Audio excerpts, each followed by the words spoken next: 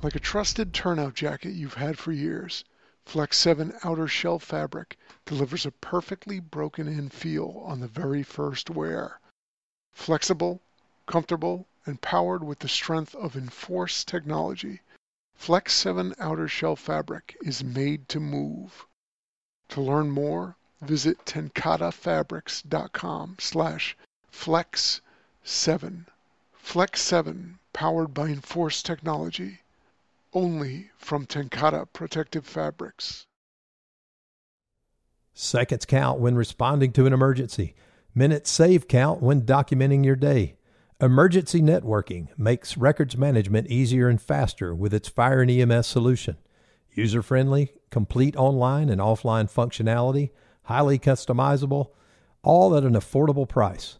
For more information, please visit emergencynetworking.com.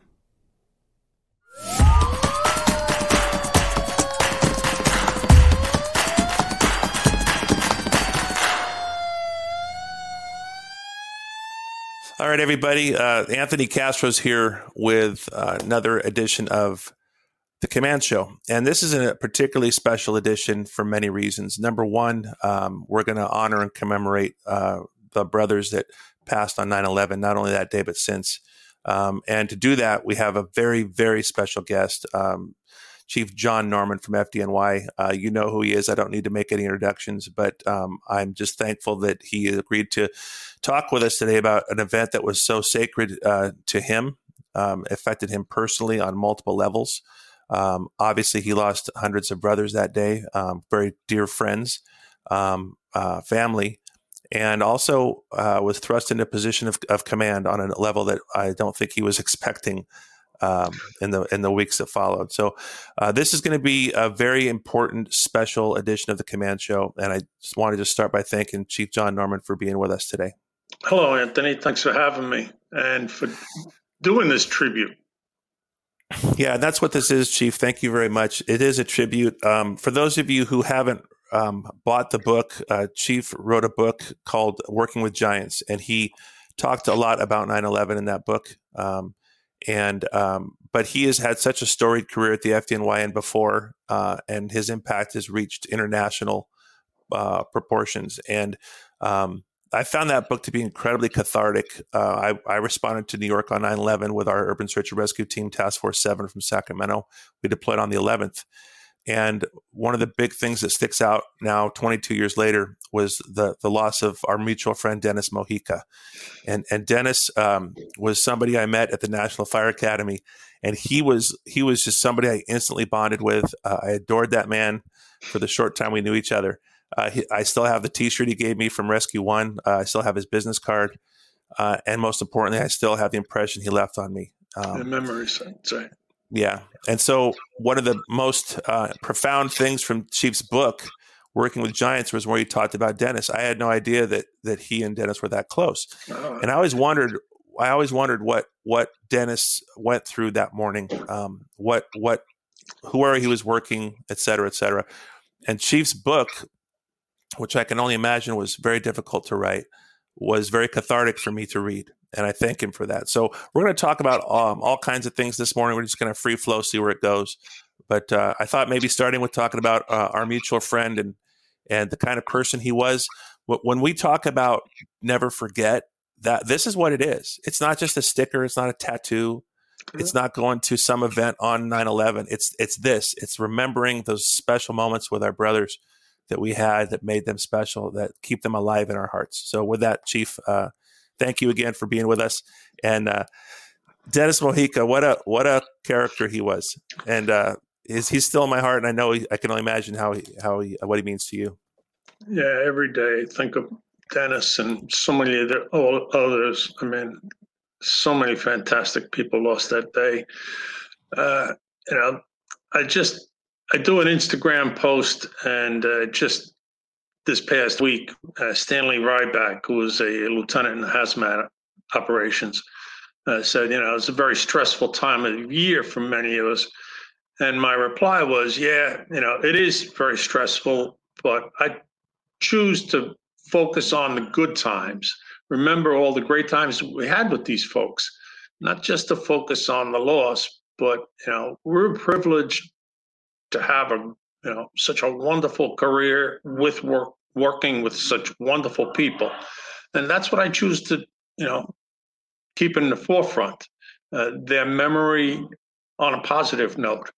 So Dennis and I shared a couple of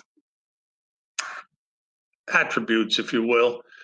We both started in the same firehouse, although he was years ahead of me. He had left before I got there. But that common lineage, if you will, your roots in the fire department in the city of New York, that goes a long way. When you could say, yeah, I worked there, and then you reach back and you talk to some of the people that you both knew and they kind of vet you, that helped a lot. I met Dennis. I was a new lieutenant in rescue company too. And Dennis was one of the senior firefighters there. He was actually one of the chauffeurs. And when he started driving me, we were filling each other out. He's a 20-year firefighter, and I'm at that time, a 9-year member. I'm a lieutenant, so I'm the boss, and he's the senior experienced guy. So he's feeling me out. And I was very lucky. We were doing a lot of fire duty then. It was December of '89. And we went to a series of mill fires, knitting mills, that turned out it was an arson chain. But that first night, I'll never forget, we've been to fires before, but most of them were apartment fires. And, it wasn't the real severe threat to your life that going to a knitting mill, a large mill kind of fire could be. So he, on the way up, going up Lewis Avenue, he says, so Lou, what do you want me to do? And being the chauffeur, the senior man, he gets a lot of leeway in what he wants to do. You give him, he's like the second in command. So you kind of say, okay, Dennis, well, let's see what the chief has to say when we get in. And we got into a pretty hairy position there. And it turned out fine, but that, bonded us tightly. And then the next night, the very next night, we go to 2 or 3 more of those knitting mills, including one where Dennis was in bad shape. I mean, a collapse narrowly missed him, but then it cut off his retreat.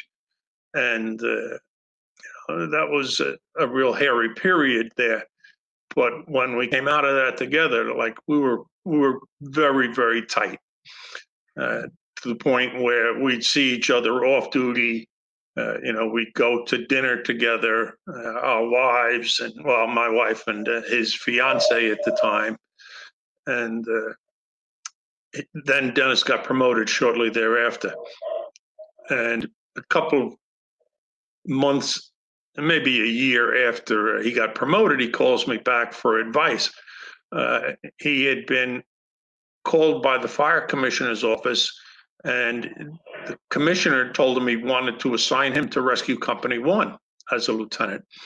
And he was a little bit nervous about it. He didn't want to be seen as being somebody who's getting something he wasn't in line for. And Dennis, you're crazy. That is absolutely, you are one of the most qualified people in the department. You belong there. And I was still a lieutenant in 2, and he was going to be a lieutenant in 1, and it was great. He's a tremendous guy, extremely talented, very, very knowledgeable. And he took the assignment. And then about 2 more years after that, I got promoted to captain, and then I got assigned to Rescue Company 1 also. So we were 24 partners. He would relieve me or I would relieve him each shift. So we saw each other a lot again, continued to go to dinner together. In fact, our last dinner was in, I'd say, maybe mid-August of 2001. And he announced that he and Maria, his fiance, were going to get married. November 11th, I believe it was now. And he asked if I would come and if we could bring the apparatus. It was going to be held, the ceremony was going to be held in Brooklyn. So I said, well, I don't know if I can get Rescue 1 there because we cover Manhattan, but we could certainly make sure that we get either Rescue 1 or Rescue 2 there. And then, 3 weeks later, he was dead. So it was, it's a very bitter memory, but, I think of the great times before that. So, yeah. Well, reading that in Working with Giants was a privilege. And so anybody who's watching, I would highly encourage you to get Chief's book, Working with Giants, because he goes a little more in depth to what that looked like, what that felt like. Again, for me, it was cathartic because I, having been there that week, we had, through FDIC West and the national USAR family, if you will, through FEMA, we had met a lot of FDNY brothers, and Dennis was one of the ones who stood out. And Bobby Athanas was another one for me. And I remember when I saw the task force tent in the melee at Ground Zero for your task force, I peeked in the tent just to see who I might know. And there was Bobby Athanas, and I thought I saw a ghost. I went, oh my God, he's alive. And so hallelujah. And I hugged him, and then as we're embracing, he whispers in my ear that Dennis didn't make it. And so it was like, gosh, dang it. It was a roller coaster of ups and downs, So I can't even imagine what it was like for you. And you were at the time of 9/11. Not only were you not in charge of all of special operations, you were off duty that day and had to kind of make your way in. And I wasn't assigned to SOC at all. I was a battalion chief up in Harlem. And fortunately, like you say, I was not only off duty, I was sleeping still. I was sleeping in because it was my first day of vacation. So I didn't know anything about the attack until almost 10 o'clock in the morning, when I got a call from Battalion Chief Tom Roby, who was on duty in the 16th Battalion, and the recall had been announced. So he was now tasked with calling all the assigned officers, the battalion chiefs and the lieutenants who were assigned to the battalion, and notify them, the aides, and notify them to get them in to respond to the recall. So that was my first notification. The answering machine went off, and I didn't even hear the message. I didn't hear the phone ringing because I had turned it off because I was going to sleep in. And I hear Tom whispering kind of, John, I know you're on vacation, but there's a total recall because of what happened at the World Trade Center. So get in here. And I'm like, what was that again? I had to, reach over and turn up the answering machine because he had already hung up, and I replay it. And now I listen with the volume up, and I said, recall, what happened at the World Trade Center? I had no idea. So I reach over and grab the TV remote and turn on the TV, and the talking heads are talking about airplanes and both towers are burning. And I'm like, holy crap, what happened there? I had no idea. I had no idea. It had been going on for over an hour at that point. And as I'm starting to get dressed, I'm looking for a clean work uniform, and because I'm going on vacation, all my work uniforms are down in the laundry.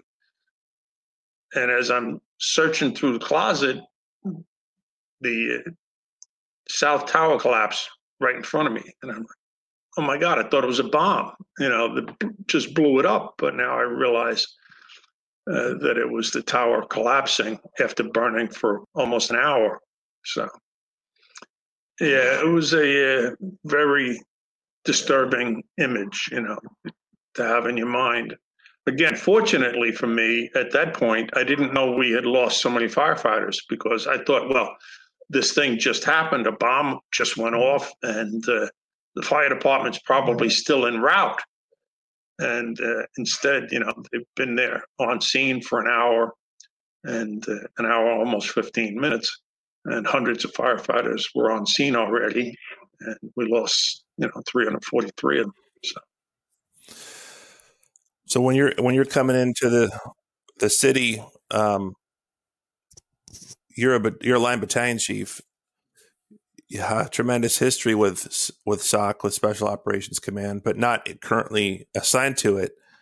And you're going in, and all these things are racing through your mind. And you're probably, if I recall correctly, reading the book, you're kind of you're trying to fight your way into the city and find your way into a station to where you can kind of muster up a group of firefighters to kind of get in there. And that sounded like that was really unique, obviously, and challenging. Yeah, the city had gone into total lockdown because we didn't know what else was going to happen. We expected further attacks. We knew that in the past there had been terrorist plots to attack all the bridges and tunnels because New York City is a city of islands. All the boroughs are connected by bridges and tunnels. So that was a logical terrorist target. So the city, deployed police officers to all of them and stopped everything from going across except emergency vehicles. So as I'm on my way in, I hear that. I've heard that on the TV reports as I was getting dressed. And now I have to go. My firehouse was in Upper Manhattan. How am I going to get to Upper Manhattan with all the bridges closed and tunnels closed? So I had my second set of turnout gear in the trunk. So I grabbed the helmet and, started in. I still hadn't gotten an FDNY uniform. The only thing I had was my FEMA go bag. I had my, 3-day FEMA uniforms. So I had it, and actually I threw on a FEMA USAR task force uniform and jumped in the car and drove in. And as I was on the way in, I had to get to a checkpoint on the parkway. The state troopers had the parkway shut down, and I finally got there. And just about the time I got there, the North Tower collapsed. So now I realized that, all right, both towers are down. There's no firefight left. Now it's going to be a collapse rescue operation. And that's what I've spent, at that point, 16 years doing and teaching, and said, okay, I need to get to the Trade Center site. Go into the firehouse up in Harlem to be a battalion chief now became a secondary consideration, and that I felt that I was needed at the World Trade Center site itself. So yeah, it was an adventure getting there. I got to a firehouse in Brooklyn before gridlock traffic absolutely stopped, and reported into that firehouse. And went with a group of those people to a staging area just on the Brooklyn side of the Manhattan Bridge. And eventually we got called across the Manhattan Bridge. So I assume my timeline, I got down to the actual World Trade Center site about 1:00 in the afternoon because it took 3 hours to get there. So by the time I got there, both towers were down already. What an excruciating 3 hours. Oh, man. Yeah. Again, I was fortunate. The timeline still hadn't sunk in yet that all these firefighters would be on the scene. It wasn't until I got to this first staging area and I met Mike Penna, and we're talking, and I said, what do you know? What's going on? And he says, well, this started at 8:45, right? And I'm like, no, I didn't. He says, yeah, you know what that means? Because we changed shifts at 9:00 in the morning, 9 in the morning and 6 at night. So he says, we're going to lose a lot of people because if you were in the firehouse at 8:45, we had the possibility of 2 shifts on duty. And that's what happened. A lot of companies responded with both the on duty and the incoming platoon. So we lost guys that, were not technically on duty. I believe the number ended up about 20 or 25 off-duty people who were not, they rode with their company in spite of not being on duty. Right. Like any firefighter would do it's shift change. You're getting ready to come on duty, and the off-going crew busts a fire. You're not even supposed to start for a half an hour, or an hour from now. But it's like, hey, I'm not going to miss a job. So, not this job, not this job. I mean, and there were people who said, well, they shouldn't have done it. Nonsense. If those buildings had not collapsed, we'd have needed every single one of them. That total recall, we'd have probably used, 3,000 or 4,000 firefighters sure. between, the towers. If they didn't collapse, well, who's going to go up there and put them out? The fires in the surrounding buildings. So. Well, meanwhile, across the country in California, you mentioned your USAR, your USAR FEMA go bag, and that made me realize, that you've got this intimate knowledge of all these brothers that you work with, and you're going into your city, and you're still trying to penetrate the labyrinth of security and checkpoints and traffic. Meanwhile, I was in San Diego at an urban search and rescue task force meeting for the whole state. And I was at my hotel getting ready to go to the meeting, and I get this phone call to turn on the TV. And like you, I see the tower collapse. I think it was the first one. And I just fell to my knees and went, we're going. And this is the worst day in American firefighting history, if not American history. And problem was I was in San Diego, and they had shut down the flights, and my team's in Sacramento, which is on a good day, that's going to be a 7 to 8 hour drive to get back to Sacramento, and then have to drive to the Air Force Base in Fairfield at Travis Air Force Base, get on the C-5 Galaxy, put the team on the Galaxy, and go. And I was in charge of logistics, so it was my job and my team's job to get us to the plane, get it loaded. We had done a training with the Aeroport Squadron at Travis and done an incentive flight on a C-5 with our team no more than 2 months prior. So we were on a first name basis with everybody at the Aeroport Squadron. And so I'm racing up Highway 5 in California because I can't fly because there's no air traffic. And I made it. Go ahead. No, I was just going to ask, had you driven down there? No, I flew down. You flew down. Now you got to rent the car.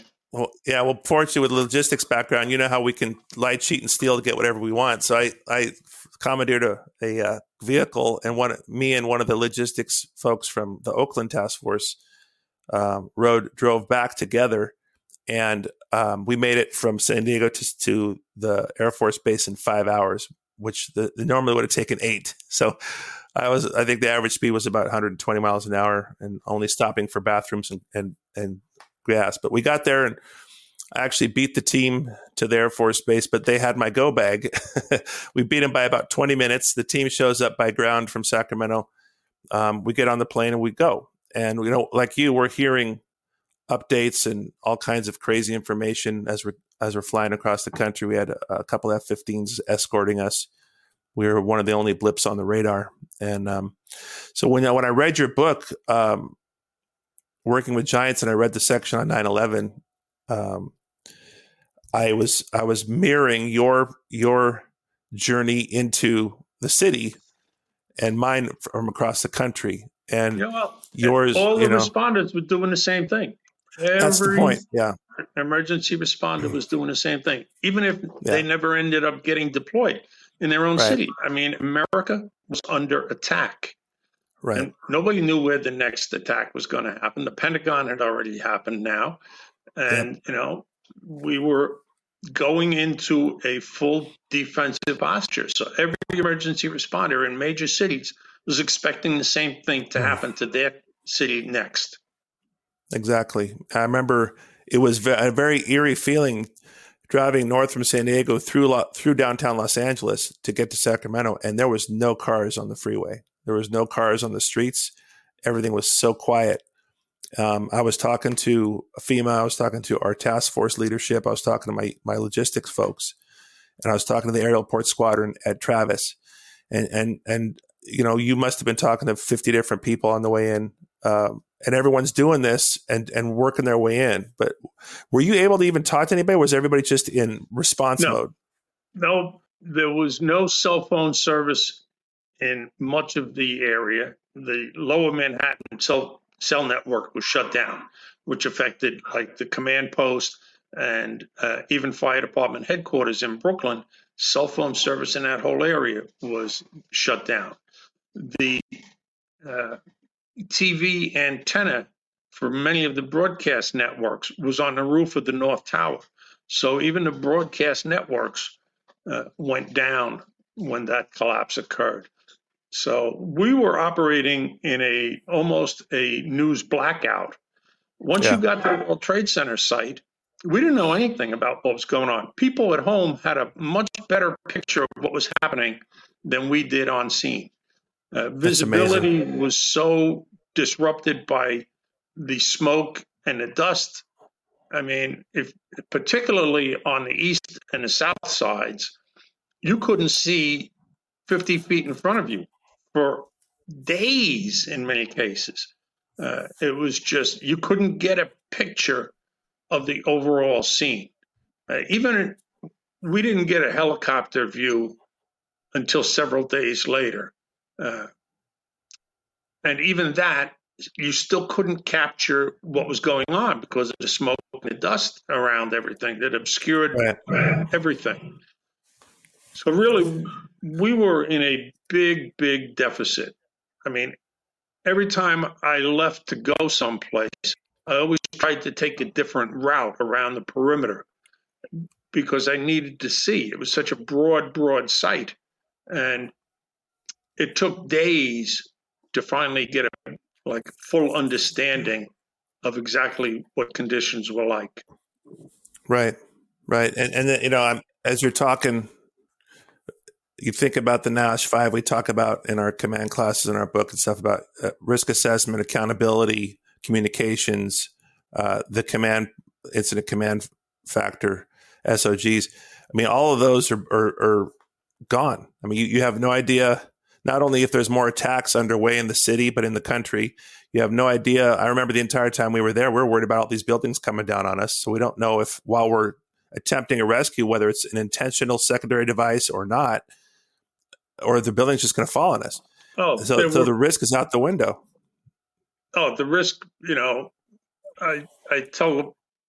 think about this. When was the last time an American fire chief had to request fighter protection? That's what Pete Gansey did that morning. I need fighter protection overhead here. There were rumors of additional airplanes. The fourth plane that ended up in Shanksville. Now, our Office of Emergency Management had gotten briefed on another missing plane. There were reports of many more missing planes. So that threat was out there. Several days later, there was a report that one of our rescue trucks was missing. And the concept was that, terrorists had stolen it, taken it someplace, packed it with explosives, and now would drive it back in, having unfettered access right to the heart of the command post and, destroy all these emergency responders, including the out-of-town folks now. They would have been able to wipe out the experts from across the country. There was a tremendous ongoing threat. Later on, there was the anthrax attack in October.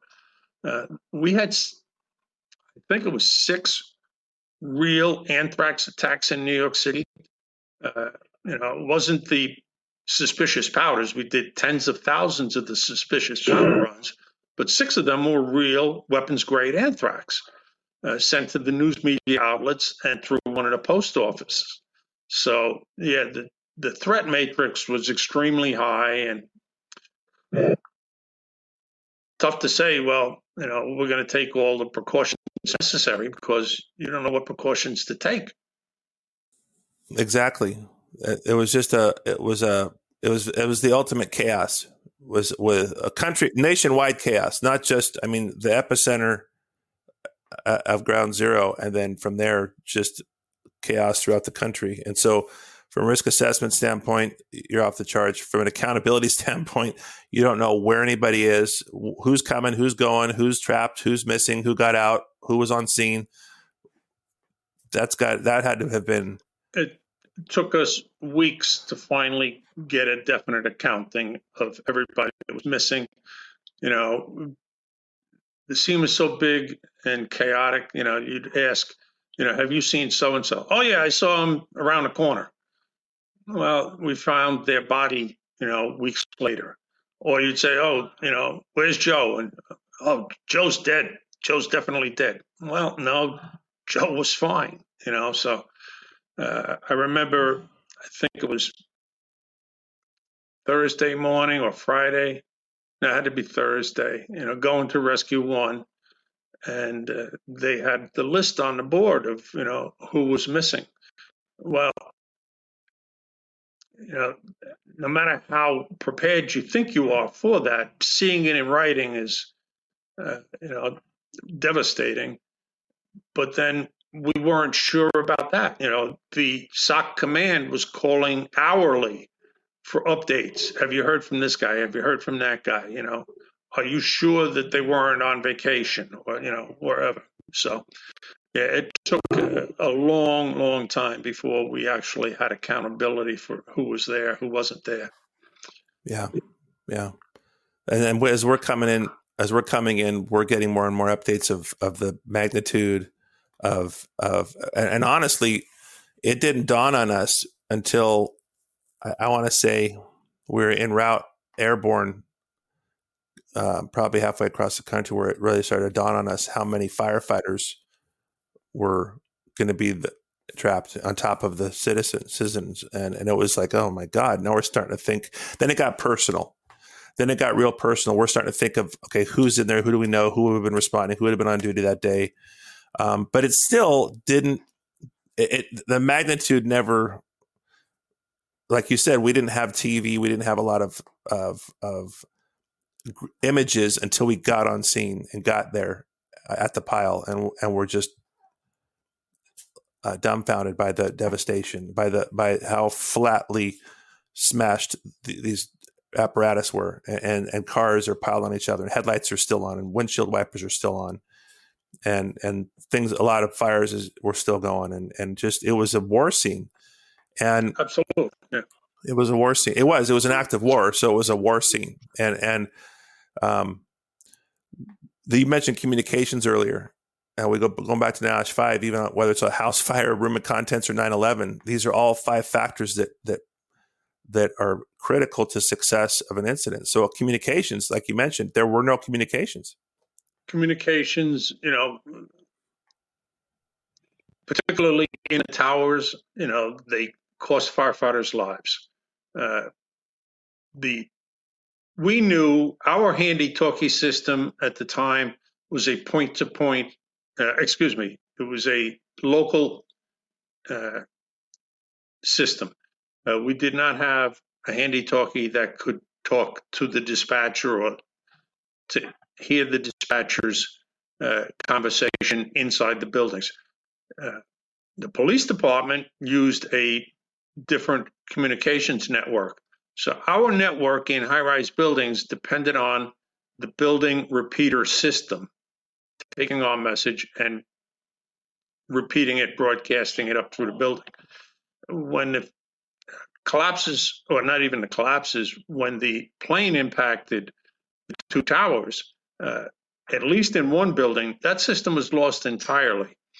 Now, it took time for the guys to walk because the elevators were out, so it took time to get up and realize you're out of communications network. In some cases, because the staircases were built in the core of the structure, if you got out to the perimeter of the structure, you could sometimes reach the ground or reach the command post. But it took time to realize that the system is not functioning the way it was supposed to. Now, when they gave the order to evacuate, people on the upper floors did not get that message. My brother David, who was a New York City Police Emergency Services officer, was up on the 31st floor, operating actually with Rescue 1. treating down firefighters.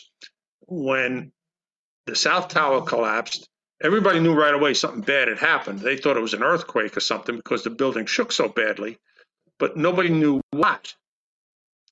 The cops, immediately, their radio system was able to tell them, the building just fell down, all units get out. And very clear, this is bad, get out. The fire department units there did not get that message.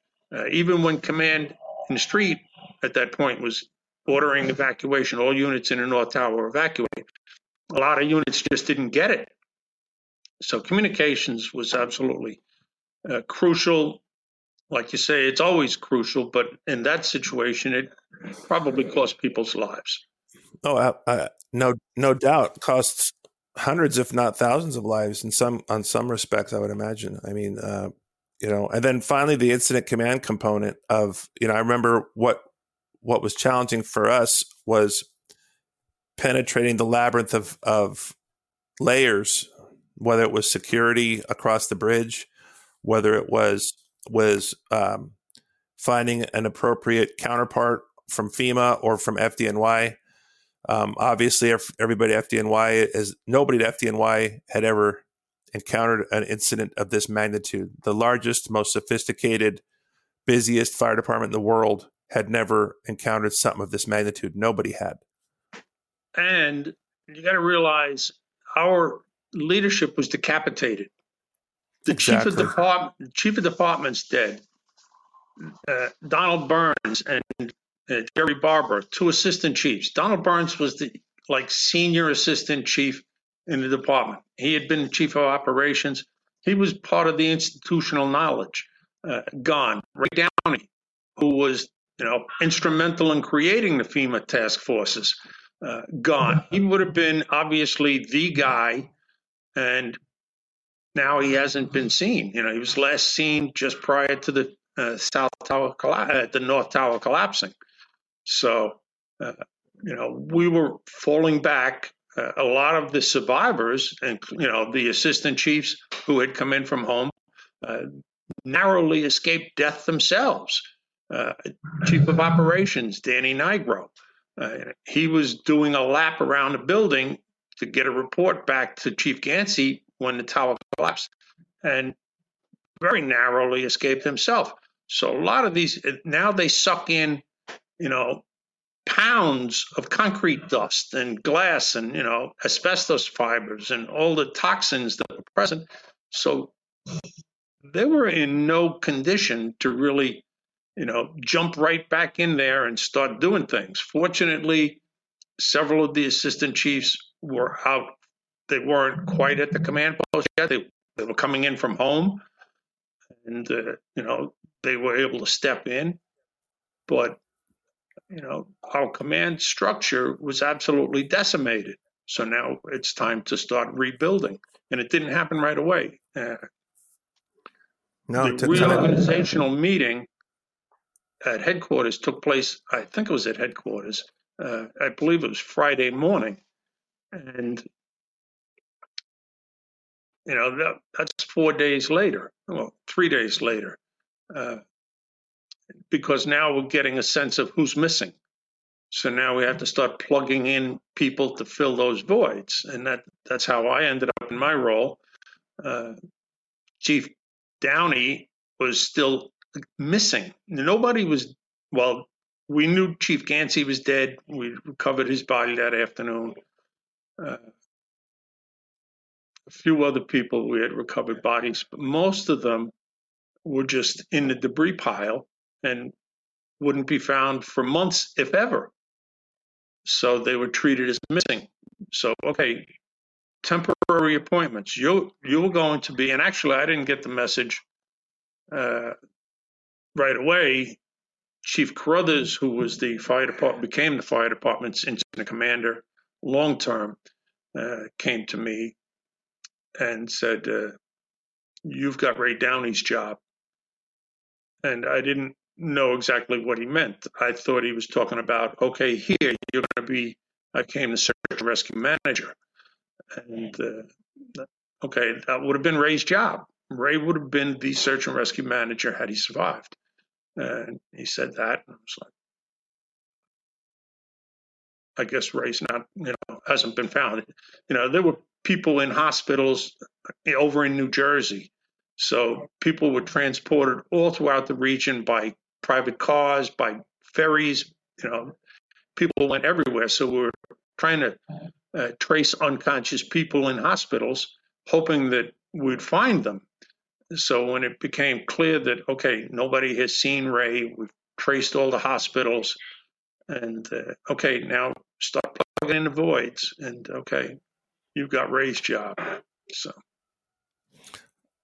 I can't imagine what that must have felt like to have that weight put on you from a line battalion chief coming in off duty to this immense devastation, starting to learn about friends and the impact, the magnitude of this, and then having that. Was the adrenaline just flowing so much that you just kind of said, okay, gonna just push on and take care of business, or was it more of a? Nah, the adrenaline I think was worn off by the second day. You just, you can't do it that long. It doesn't sustain that long. You've been operating, almost 48 hours, and you can't run on adrenaline. Yeah. You just mentioned the other factor. I mean, Ray Downey, besides being his legendary figure, was also another close friend. He took me in as his lieutenant, gave me an opportunity to work for him. But then we taught. I mean, Ray was the guy that, got me on the FEMA USAW staff, the instructional staff. When we did that first rescue specialist class out in, down in Virginia, Fairfax, Virginia, I believe it was. Ray was the guy that recommended me for that position. And we taught at FEMA, and we also taught firefighting classes around the country ourselves, he and I. So he was another friend like Dennis that, man, I couldn't conceive of losing him. And he was such a mentor. He's the guy that put me in as the captain of Rescue Company 1 when there was an opening. Right. So to think about losing Ray, I mean, it was another devastating impact. So now I've got to step in there. And when I went to special operations weeks later, I pulled into Ray's parking spot because there was no place else. There was a cone blocking it, reserved for Chief of Special Operations. And I pulled in and I moved the cone out of the way. And one of the firefighters comes out and says, "Oh, you can't park there. That's reserved for Chief Downey." And I had to say, okay, get everybody together, bring them all into the apparatus floor. And I started out the thing with, listen, I'm here temporarily. I'm the new Chief of Special Operations. I am not Ray Downey. I can't be Ray Downey, but I got to do the best that I can in memory of Ray Downey. So it's got to be good enough because it's going to be the best I can do. And if it's not good enough, let me know. So that's all I could do. Amen. Unimaginable. Yeah, Anthony. Unimaginable. I'm trying. Yeah, I just want to. We're not. We're going to talk a little bit more, but I don't want to go too long because I know I'm dredging up a ton of memories and it's emotional for you. But I do want to just take time to thank you, even before we're done, for sharing all this, because I know it's not easy. I know it's hard. But I thank you for agreeing to do this because of the opportunity to honor your friends, to share these important inside stories of what you went through and your connection with these legends and dear friends of yours. Well, that's the most important part is, like you said, never forget means never forgetting. And more important, documenting it, capturing this stuff, sharing it with future generations. Because there are kids, firefighters today who were not even alive on September 11th, who have no concept of what happened, no concept of who these people were and how valuable they were to the fire service and to the world. So capturing this and sharing it with all those people for the future is important.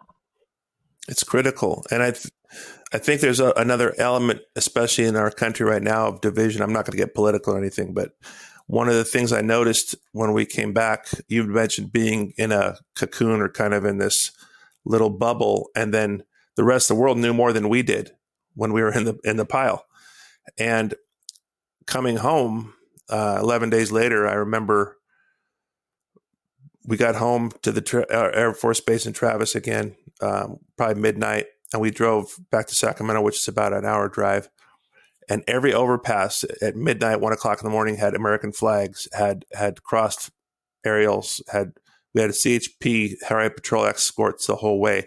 And we were just going, what is this? What is all this? What is all this? We didn't know the outside of those few square blocks that the rest of the country had another process that they were going through of healing, unity, looking to the future. And that sense of unity that I know everybody felt in the weeks and months that followed 9/11 is something that I miss. And I sometimes feel like we're doing a disservice to those who died that day by not maintaining the level of unity we did as a nation in the wake of that terrible tragedy. We say never forget. Well, how about we never forget what came out of it that was good, which was patriotism, unity, cherishing each other more, letting each other in traffic, letting somebody take the lane in front of you instead of flipping them off. Just little things that took us back to a time when everybody was unified in patriotism and sense of unity towards what was good in America. And like we always say, it takes a common enemy sometimes to make adversaries come together, right? We were slapped in the face, punched in the gut by a common enemy. And for a while, politics didn't matter. It didn't matter. We were all Americans. Absolutely. And we're still all Americans, but we have to remember that part, Right. Yeah. We're here. We should be here for each other and for America. Exactly. So when you wrote your book, did you find that process cathartic? And when I talk about your book, had you already processed everything on some other level, or was the book the first time you'd really processed your thoughts on 9/11? Well, the book had actually, most of it had been written years earlier. I said in the book, I would go through these events and guys would say, man, that was amazing. Somebody should make a movie about that. Somebody should write that down. So I did. I started taking notes. I still have them. I kept the response tickets for some of the events that, really, really stood out. And I wrote the story down, usually within a few days of it happening, and I kept all that. The first and the last 2 chapters were not written. They weren't written until after I retired. And actually, they weren't. The last chapter in particular, the World Trade Center chapter, I didn't write that until I really said, okay. I had a fall up in the Adirondack Mountains in January of 2019. And it was very life or death. I mean, I certainly could have ended up dead up in that mountain, except for my wife was with me. She was spectacular. She went and got help. The Edinburgh Fire Department up in the Adirondacks, the Edinburgh EMS Squad, and the Northfield Fire Department performed a wilderness rescue that was spectacular. And I was laying there by myself out in the woods on ice for about an hour and a half to maybe 2 hours. And if I recall from your book, you couldn't move. You couldn't move while you were paralyzed from the neck down. Right. I could not move my fingers, my legs. I couldn't move anything. So you're laying there for that time frame, contemplating the rest of your life. Man, I don't want to be a quadriplegic from here down for the rest of my life. And If I am, or if I die, which is a real possibility too. I mean, there's plenty of wildlife out there that could have eaten me alive while I was laying there helpless. And you're thinking to yourself, man, so many things I wanted to do. You know, so many things that I'm not going to get to do now. And one of them was telling the stories of all those people, that I was privileged enough to work with. And the September 11th chapter in particular, that, I had a very unique part of it. And I said, I got to somehow get this down. I got to get it down and get it out, because if I'm not here, I believe that you have to share these stories with future generations. It's history. It's American history. It's an important part of our history. And if I don't get this down and out, well, that'll be a loss. So that's what really prompted me to do something with it and sit down and write those chapters that, particularly the ones that centered around September 11th, and then certainly the aftermath. Well, for those of you who don't know, who haven't heard about the Chief's accident till now, you talk about that in your book in a lot of detail, and it's graphic and it just encapsulates what an amazing life you've led to this point, a living legend, and to after all you've been through, after all the fires we read about in your book, Working with Giants, all the narrow escapes, all these crazy fires, apartment fires, tenement fires, commercial fires, crawling around in bowstring truss spaces, and just all this craziness, and then 9/11, and then to fall on the ice in a mountain somewhere, that wasn't going to be the end. No way. But I'm glad it wasn't. I'm really glad it wasn't. And after talking to you afterwards at FDIC, I think it might have been 20 or 21. You were still very fragile health-wise and very guarded. I went to give you a hug and you said, no, not this time. Because I give big hugs, and I have Tourette's, so if I hug you in Twitch, I might throw your back out. So we don't want that. But to put yourself out there with this book, having responded and lost friends that day, to hear your stories and to hear that you had to fight your way in too. You weren't on duty. You weren't, you had to fight your way in. And I thought, wow, even Chief Norman had to fight his way into the city to help.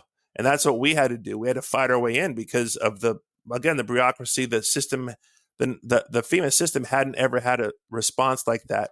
New York had never asked for help like that. When did the FDNY ever ask for mutual aid?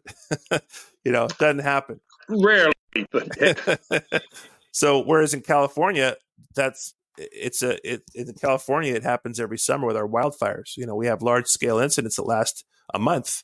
We lose hundreds and hundreds of homes, and mutual aid is as common as going on a medical aid call. It's just, we're used to it. So there was a lot of out of the box, steep learning curves for all of us, and for you to share with us your operational experience and the facts, but to share your personal story, your emotions, the relationships, is going to honor your brothers and our friends for decades to come. It is telling American history. So anyone who's listening to this, if you haven't already, please get Working with Giants by John Norman, because it is a masterpiece. I tell people it's easier for me to write a book than read a book. I have a short attention span. I have a lot of books that I start and very few that I finish. There's books laying all over my house that I've started in the bathroom, by my bedstand, in my office, and I don't finish a lot of books because my attention span is like a hummingbird on crack, squirrel. And I'm, but your book, I could not put it down. I couldn't put it down. I wanted to skip ahead to 9/11 because I'm like, okay, what is he? I want to connect with Chief Norman on that. But I said, nope, nope. So I went through these pages and pages and pages, stories, unbelievable fires and battles and friendships and ups and downs and losses and lefts and rights that you had. And then culminating in 9/11. And so let's talk as we close out here. I just want to talk about, like you said, what was the rebuilding process? Because you said so many things about, you compare the Nash 5 on a house fire. Let's talk Nash 5 on 9/11. The entire head of the FDNY was decapitated. Communications were taken out. There was zero accountability. It was the ultimate chaos on an international scale. And everyone there had to not only contend with that scene and the operational aspects of it, but the emotional aspects of it, having lost friends, having lost mentors, heroes, people that were, like you said, with Chief Downey. I only got to meet Chief Downey a couple times, and he made an impact on me. I can't imagine having him as a dear friend, mentor, someone you teach with. How did you rebuild? What was it like after you parked in that parking space and said, "Hey, let's all meet up"? What was it like that year after that? Well, everybody, because of the nature of the event, the suddenness of it, everybody in the FDNY was, like you said, so unified and shocked at the same time, but they were determined. They were determined to get through this, determined to make things better, determined to honor their friends. And it was just the sense of, okay, we got to do this. Let's go. And that was universal. I mean, one of the stories that I tell is about Dennis Murphy. Dennis Murphy was a captain in Squad 288, seriously injured just 3 months before the 9/11 attacks. He was badly broken up in the explosion at the hardware store on Father's Day. Still on crutches on September 11th. And I was working to find a location for the permanent FDNY command post. And originally, we were going to use the quarters of Engine 10 and Ladder 10 as the command post. And I was in there setting it up, getting, logistics laid out, getting phone lines put in, getting radios set up, getting desks in place. And this is right across the street from the World Trade Center. The building was impacted by debris from the World Trade Center. The street out front is covered in steel. And I see Dennis Murphy come hobbling in. Dennis was a good friend of mine also. He is on crutches trying to navigate the steel that's blocking the street, through the smoke and everything. And he comes in and he says, "John, I'm here to do whatever I can do for you. What do you need?" He's, "I'll sit there.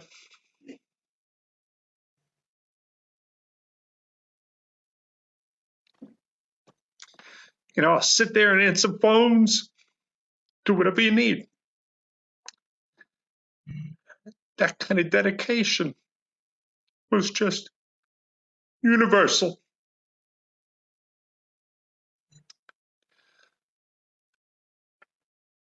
There's 100%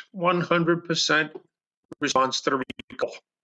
Every firefighter who could get out of bed, who was not in a hospital bed, responded and did whatever was asked of them. And that kind of attitude, was, like I said, it was universal. And not just in the FDNY, it was, every emergency service responder, everybody in the city of New York who really had a bone of humanity left in them felt the same way. They were just, okay, We've been kicked hard, but we're going to get up. And I tell people all the time, we didn't do it by ourselves. The USAR task forces, I think 11 USAR task forces deployed to the Trade Center site over various time periods. Apparatus manufacturers. We had all five of the rescue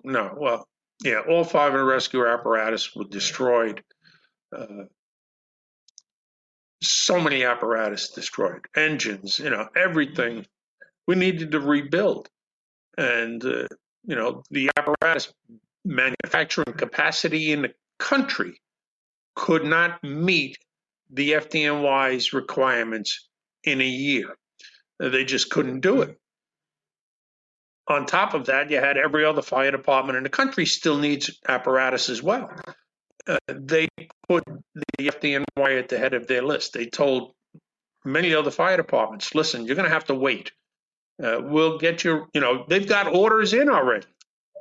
We'll get to you, but this is an emergency situation. And every fire department just said, yeah, okay, we understand. So the whole nation understood the impact and responded accordingly, the way we would hope to see. We talk about accountability, that created problems in and of itself because we had all these unsolicited volunteers who came to the site and now want to help to do anything they possibly can. But they were outside the command structure. We didn't know who they were, where they are. We had no way to communicate with them. There were dangers all over the place that they did not get briefed on. And now, at times we would issue an emergency evacuation because something was going, we just discovered something bad. We had no way to communicate with those folks. So that created its own issues. But universally, everybody felt the same way. Okay, we're going to fix this. We're going to get through this. We're going to get better. And you just put one foot in front of the other and took another step and kept going. Yeah. Amen. It's funny as I go around the country teaching, a common challenge for fire departments over the past several years has been obviously COVID and staffing. It's the opposite of what you described. There's not 100%, callback rate. There's not a lot of people are not. We've seen it in California during wildfire season. We've seen it all over the place. And I hope anybody listening to this is inspired by your story, Chief. And I'm going to let you go because I know your back's probably hurting. You've been sitting a long time.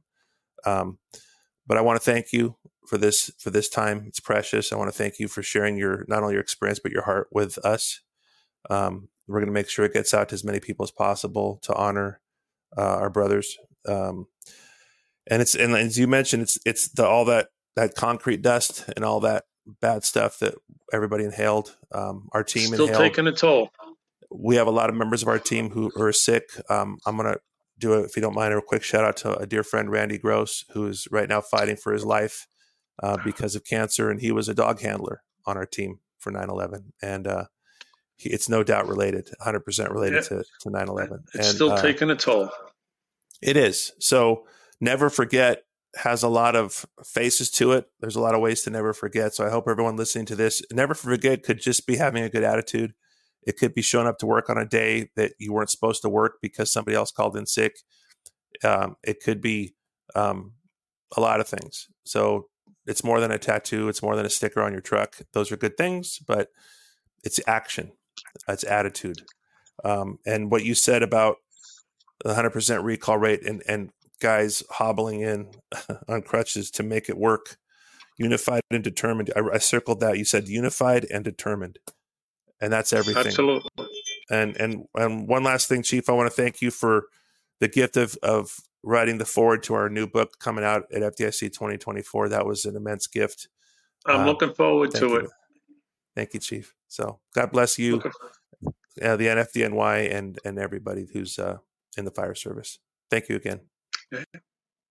Thank you, sir. Thanks for making it possible and remembering.